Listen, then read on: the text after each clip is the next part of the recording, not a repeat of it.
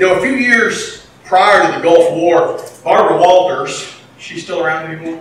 I know she retired from something, so. Anyway, Barbara Walters was big in the news back then. She filed a report on gender roles in Kuwait. And in the report, she noted that in traditional Islamic fashion, women customarily walked approximately 10 feet behind their husbands.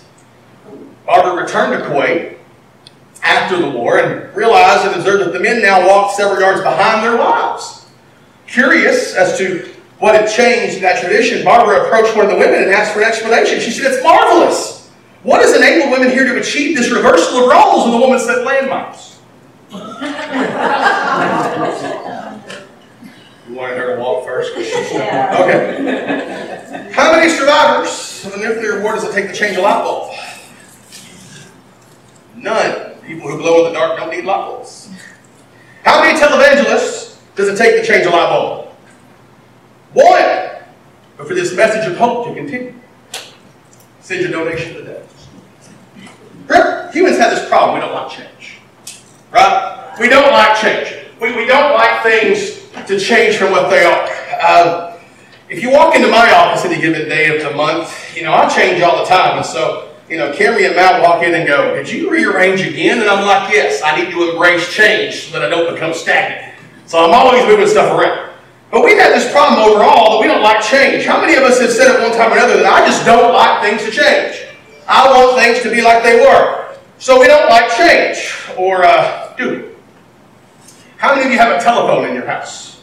Or in your pocket this morning? How many of you have TV? How many of you have a color TV? How many of you have a TV that'll mount on your wall? How many of you have indoor plumbing, whether it works or not? How many of you have a vacuum cleaner? Or a microwave? Or a computer? How many of you have high-speed internet? All of these are changes that we embrace and we end up loving, right? I remember a few years back, I was at a church and we were talking about how we could do VBS differently, and I was like, let's do it at the park. Let's come out to the church and go to the park and be in the community. And all these people who'd always told me how when I was growing up, we didn't have air conditioner, said, we can't do that. There's no air conditioner. We like change, I think, when it's something we want. My theory is that we don't like the possibility of not liking something. When we have something to replace that need in our lives, we get excited about the change. It's happened all through history. This week's sermon found its creation in the past 2 weeks. I had bought a freezer full of food before Carrie went into labor because I wanted to make sure we had enough food. And then I received a text while I was in the hospital. And we had this blessing of people in this congregation who brought us food. Every night we would get a call. Somebody bringing us food, bringing us the meal for the night so we didn't have to do it. Every night that happened. Then suddenly one day this week, we didn't get a call. Carrie looked at me and said, "What are we going to have?" And I said, "Yeah, I don't know." I hadn't thought about it. I said, "I don't know what we're going to eat," but suddenly I knew what I was going to preach. You'll see why in a minute. You see. Today, I want us to look at how to have true victory in our lives. Over in Joshua, in the first 5 chapters, or the first 4 chapters, should I say, you have, this preparation of what needs to happen. Moses is gone. Joshua has had to step up. He's had to be the man. And, this is a change in his life. They have come out of Exodus under the leadership of Moses. They have traveled in the wilderness for 40 years because of their grumbling and because of their inability to do what God wanted them to do. And now we are here in the book of Joshua, this book where they are going to come in and things are going to change. They're going to go from being a wanderer to being a conqueror. So how do we do that? And for me, the answer is in Joshua chapter 5, starting in the first verse. It says, when all the Amorite kings across the Jordan to the west and all the Canaanite kings near the sea heard how the Lord had dried up the waters of the Jordan before the Israelites until they had crossed over, they lost heart and their courage failed because of the Israelites. At that time, the Lord said to Joshua, "Make flint knives and circumcise the Israelite men again." So Joshua made flint knives and circumcised the Israelite men at Gibeath Haaraloth. This is the reason Joshua circumcised them. All the people who came out of Egypt who were males, all the men of war, had died in the wilderness along the way after they come out of Egypt. And though all the people who came out were circumcised, none of the people born in the wilderness along the way were circumcised after they had come out of Egypt.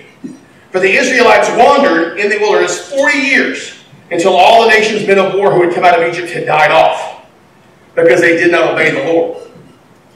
So the Lord vowed never to let them see the land he had sworn their fathers to give us, a land flowing with milk and honey. And Joshua raised up their sons in their place. It was these he circumcised. They were still uncircumcised since they had not been circumcised along the way. And after the entire nation had been circumcised, they stayed where they were in the camp until they recovered. The Lord then said to Joshua, "Today I have rolled away the disgrace of Egypt from you." Therefore that place is called Gilgal to this day. And while the Israelites camped at Gilgal on the plains of Jericho, they kept the Passover on the evening of the 14th day of the month. The day after Passover they ate unleavened bread and roasted grain from the produce of the land. And the day after they ate from the produce of the land, the manna stopped. Since there was no more manna for the Israelites, they ate from the crops of the land of Canaan that year. Let's pray. Father God, we come to you right now and we thank you and praise you for your blessings. Father, we ask right now that you would take this time and use it for your glory. Father, use me as a vessel for the words that I speak be yours and yours alone. Father, we thank you, we praise you, and we ask all these things in the name of your Son, Jesus, and for his sake. And all God's people said, Amen. Amen. Man, what a story. Here they are, they've been wandering for 40 years. They've been doing all this same thing for 40 years. I have a kid at home who thinks he does the same thing for 5 minutes. He goes, "I'm bored." Can you imagine, for 40 years you've wandered the desert. For 40 years this has been your life. And here you come in, the leader that you have known has died. Now there's a new leader and he says, "We're going in. We're going to do this. No more are we going to wander. No more are we going to be the ones who are stuck here. We're going to go in." And the first thing we find is that the fear of God is put into the enemies of the faith. Up to this point, the enemies of faith had nothing to fear.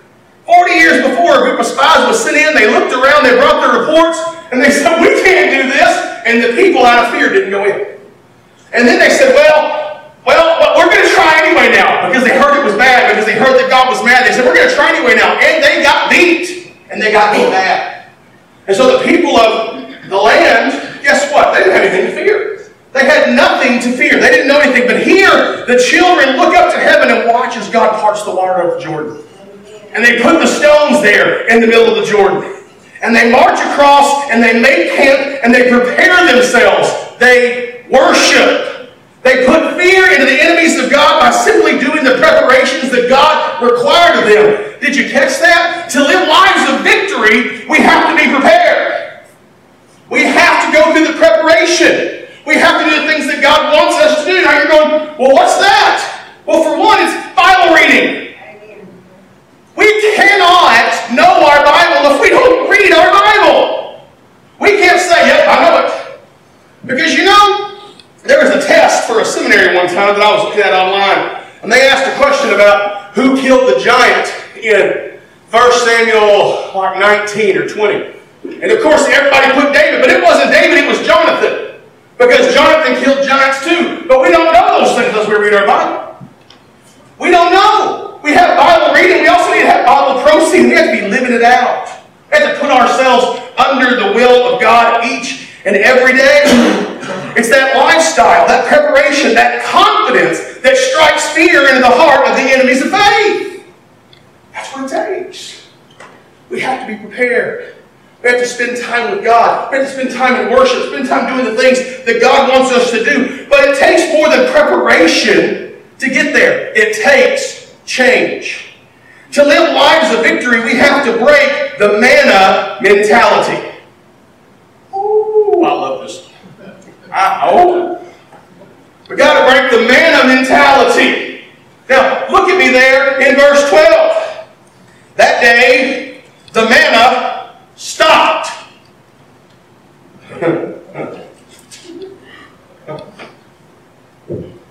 They've been walking for 40 years. They'd eaten manna every day of their lives for 40 years. Manna mentality is poverty thinking. Manna was grace. Manna was good. But manna was not the best. operating in God's best. We're in the habit of saying, okay, God, I'm happy with where you have me. You may want me to go further, but I'm not ready to go there. So I'm going to live here and you're good because your good's good enough for me. But God has the best planned over there somewhere. God has something more He wants you to have. He has something more that He wants in your life. When we read the words of Jesus, He says, I came that you can have life and have it to the full, to have it abundantly. Not to just live life, not to just be saved and go to heaven. That's not the point of the kingdom of God.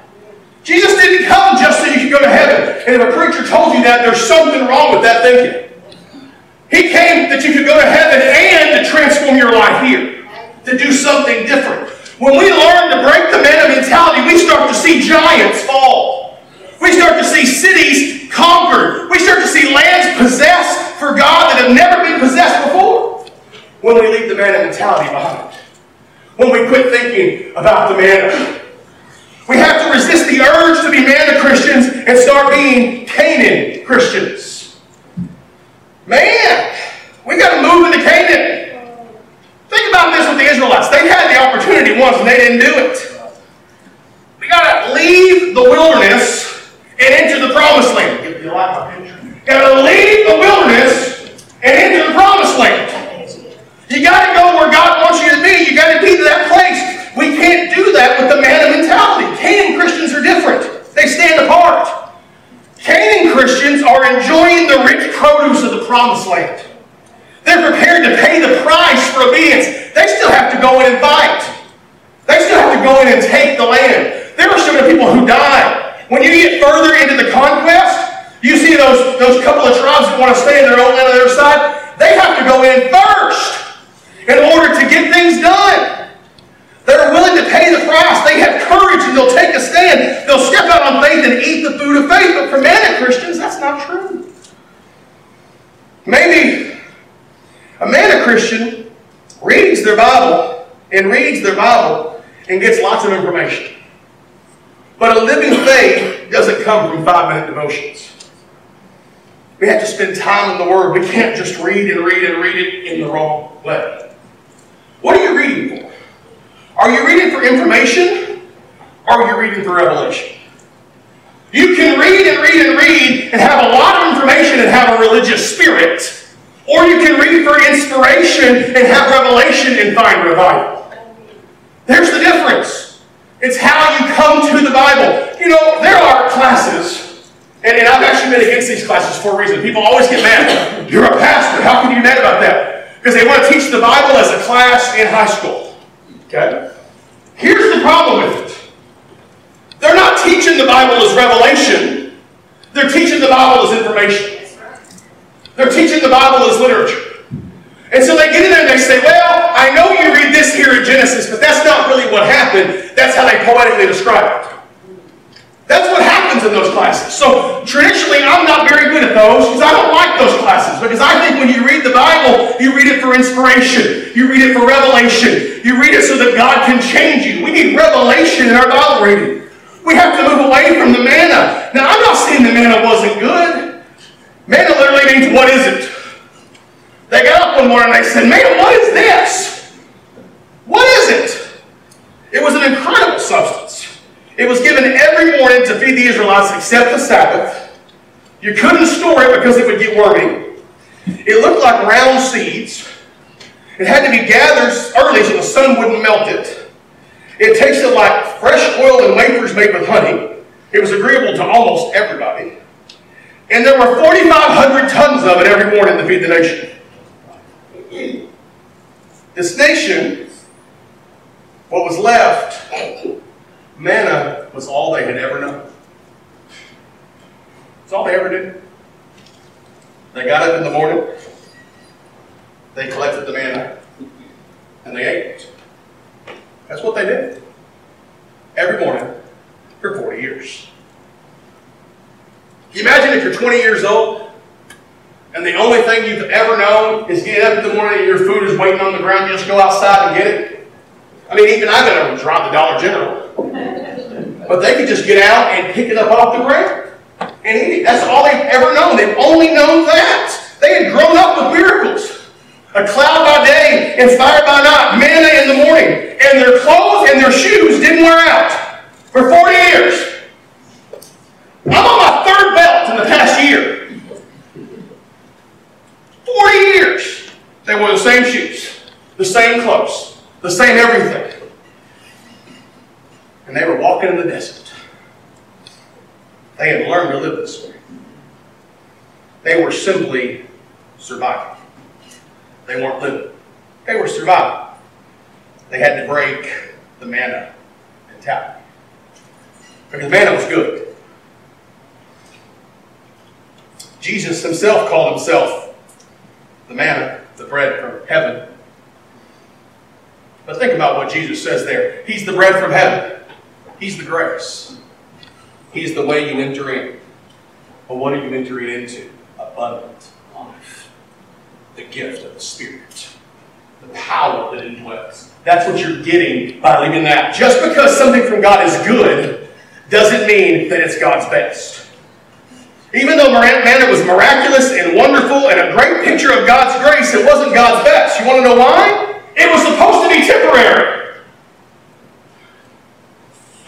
The truth of the matter is, we don't know if manna was always the plan for God during the year it was going to take him to prepare Israel, or if it only became because they grumbled.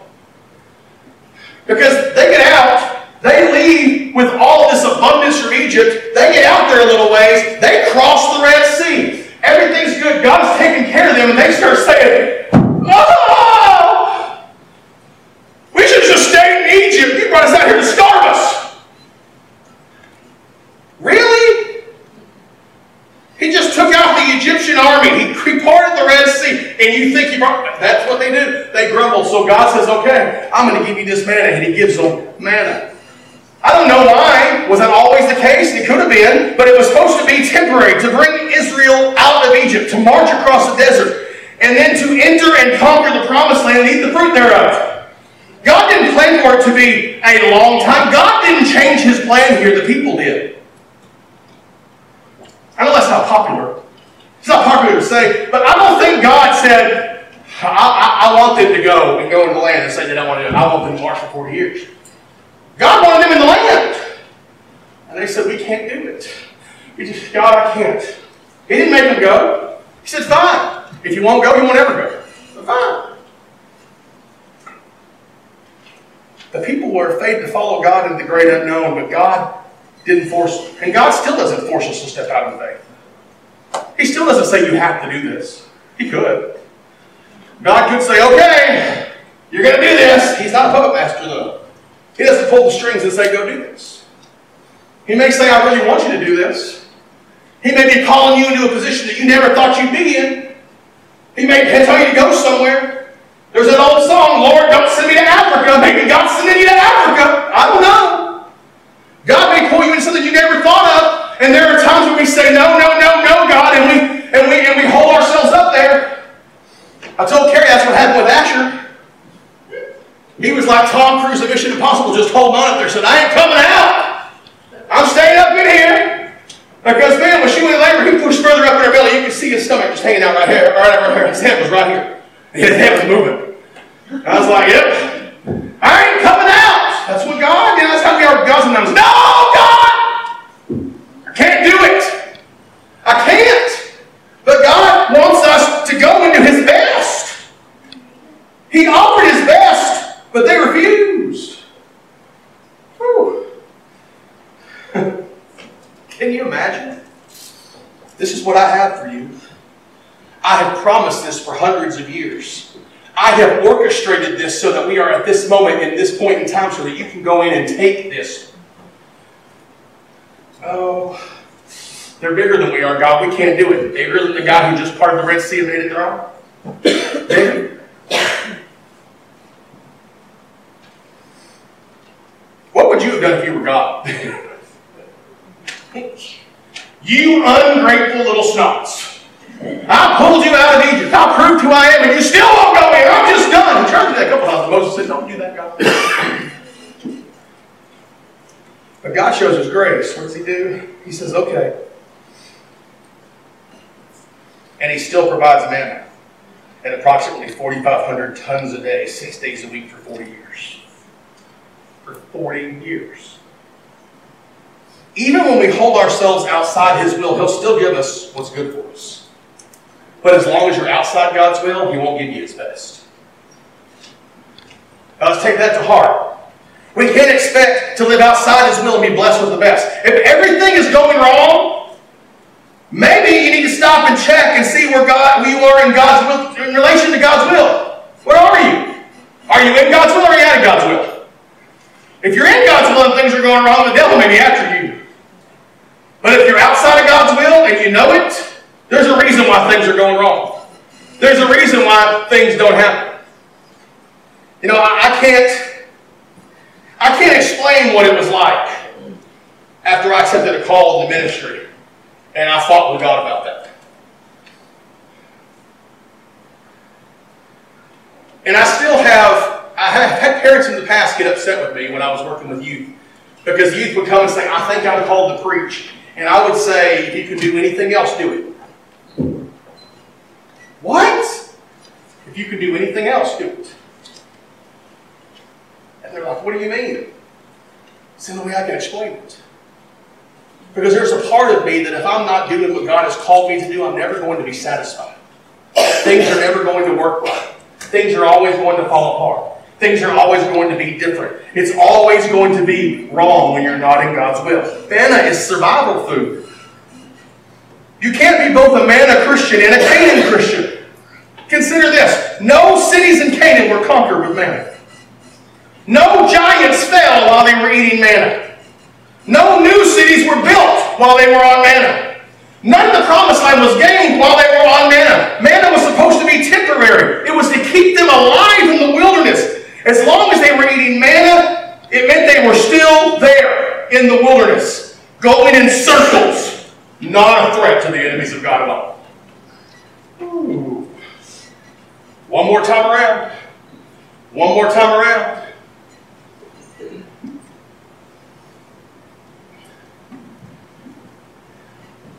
I'm not a big fan of the track, because I feel like everybody watches you when you're at this track, just saying.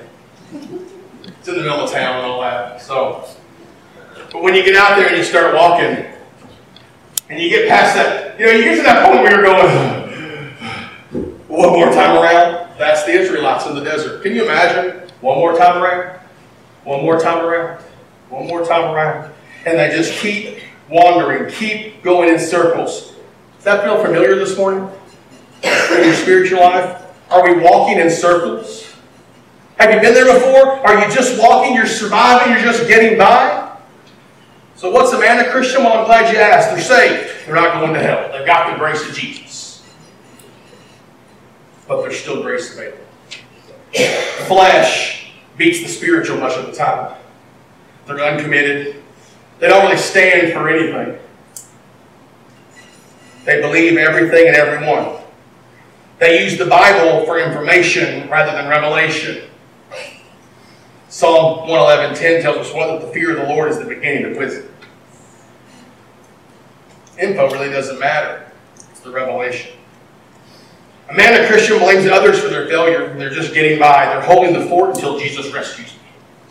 I'm just holding the fort down until He comes back and calls my name. How boring is that? I mean, honestly. The hardest part, I posted this on Facebook this week, the hardest part for me about a C-section is it disrupts every life in the house. It is so hard to sit home. It's so hard not to do anything. It's so hard to have to sit there and just be there. When we look to become a Canaan Christian, we have to realize the manna mentality has to go away. Maybe today you recognize that you are a manna Christian, that you've just been getting by, that you've been wandering in circles. You've been passing the same goalpost over and over and over again. Have you ever had that one sin? That one sin. That one little thing. That no matter what you do, it's always there. And you just keep walking by. And when you fall back. Maybe it's because you being a manna Christian. Maybe today you want to become a Canaan Christian. You want to start living in your promised land. You want to start taking cities. You want to start winning people for Jesus and possessing this land for Jesus' sake. You want to speak the gospel to everywhere, to everyone, to the secular people, the Muslims, the Hindus, the Buddhists. You can't do that on manna. You can't be bold on manna. You can't do that with maintenance food. Manna is maintenance food. It may have seemed abundant, 4,500 tons, but only enough for you. Think about that. That's a good one. With manna, you went out in the morning and you brought back just enough for you. Just enough for your family. That's very dangerous for a believer, isn't it? I want just enough Jesus for me. I want just enough Jesus to get me there. I want just enough Jesus to get me over the finish line. A manna Christian is only concerned about the portion I have for me. There's no manna left over. There's none left to plant. There's no need to share because it keeps me alive. But God's plan is not just enough. It is abundance. It says in Luke 6, give and it will be given to you, a good measure, pressed down, shaken together, running over, will be poured into your lap. For with the measure you use, it will be measured to you. That's God's plan. Abundance. Back then and today. Today, He wants us. If manna was only for you, no one else was blessed by manna. There was no need to share because everybody had their own. Think about that. I don't have to share manna with the person next door. Why? Because they had their own. They walked outside and got it. But with Jesus, to be a Canaan Christian, we can't be like that. It's time to stop living with the manna mentality. We have to break the manna mentality of just surviving. We in this church, if we're going to grow and take the streets that belong to us, to take the lives that belong to us through Jesus, through the blood of Jesus, we have to break the manna mentality and step out in Christ. And say, I'm going to take the promised land. I'm going to bring other people with me. I am not willing to let anybody go to hell. I'm not willing to let anybody die in their sin. I'm not willing to let anybody live a life that is defeated. I can't do it anymore. We have to be believers that walk and do that. How do we break the manna mentality? Well, it's an I thing. It's not somebody else. You have to do it. I can't break your manna mentality. I can tell you about it. I can point it out. But if you were living with the manna mentality, you have to make that decision. You have to do it. You have to say, I'm going to do this. You have to break the lifestyle of maintenance and survival and dig into who God is. Say, God, I want more of you. I want to know you. I want to know who you are. I want you to permeate every fiber of my being. I want to be different. When you begin to believe that you can become a channel of blessing for someone else, you begin to become a Canaan Christian. Manna mentality says it's enough for me, that's all. Things like I can't do anything for God because I need 47 more counseling sessions to set me free. So I can't possibly think of meeting someone else's needs. I can't pray for someone else. I've got plenty of problems of my own. I can't. That's the thing. Listen. You'll always be like that until you break the manna mentality and think, how can I be a blessing to someone else? The life of a believer is one that puts others first. Until you put others first, you'll always have your feast of manna. But you need to start sorting yourselves out of your poverty. Being a Canaan Christian is always seeking to be in God's best, even if it's uncomfortable. To go into Canaan meant that a whole generation had to come to the point of knowing that stopping the manna meant starting to fight. They went from cushy to dangerous. They went from wandering to conquering. It also meant starting to take possession of the wonderful promises of God. Now, this isn't just for that generation, it's just for our generation. Not the next one. Let us eat of the fruit of this land. Let us be Canaan Christians who go and take the word of Jesus to those around us. Let's not leave anybody out there wondering who Jesus is. Let's not let them think, oh, well, he was a good guy. Well, I made a decision for him, so that's all that I need, because they're missing out. They're missing something. If Jesus just gets you into heaven, that's all he ever does, there's something you've missed. Because there's so much more to it than that. Maybe this morning you want to pray. The altar's open. I'll pray with you. Maybe you want to serve missions or ministry. Maybe you want to join this church in membership. Maybe this morning, maybe you've been living with a man mentality. Jesus has given me enough, and that's all that I need. I'm not going to share names because I don't have the right to, but I spoke with someone this week who is dealing with an issue. And my faith was kindled, guys. Because they told me, this is probably going to get me, but it ain't going to get me today. And when I asked them how I could pray for them, they said, just when you pray for me, thank God for all the blessings in my life, because my life is truly blessed. That's a Canaan Christian. Someone who is looking at others and looking at what God has done and what God can do, rather than what God did. God is still working today. Did you realize that? God still works today. Maybe this morning you've never known Jesus as your Savior. Maybe you never taken a step to say, I want to know Him. I want that. Maybe you're not even a man Christian yet. Maybe you haven't even taken that step of grace. Now's the day to do it. Don't let this day pass you by. Just come down the aisle and say, Troy, I want to know Jesus, and we'll go from there. But wherever you're at, whatever you need, give it to Him. Would you pray with me? Father God, we come to you right now and we thank you, we praise you for your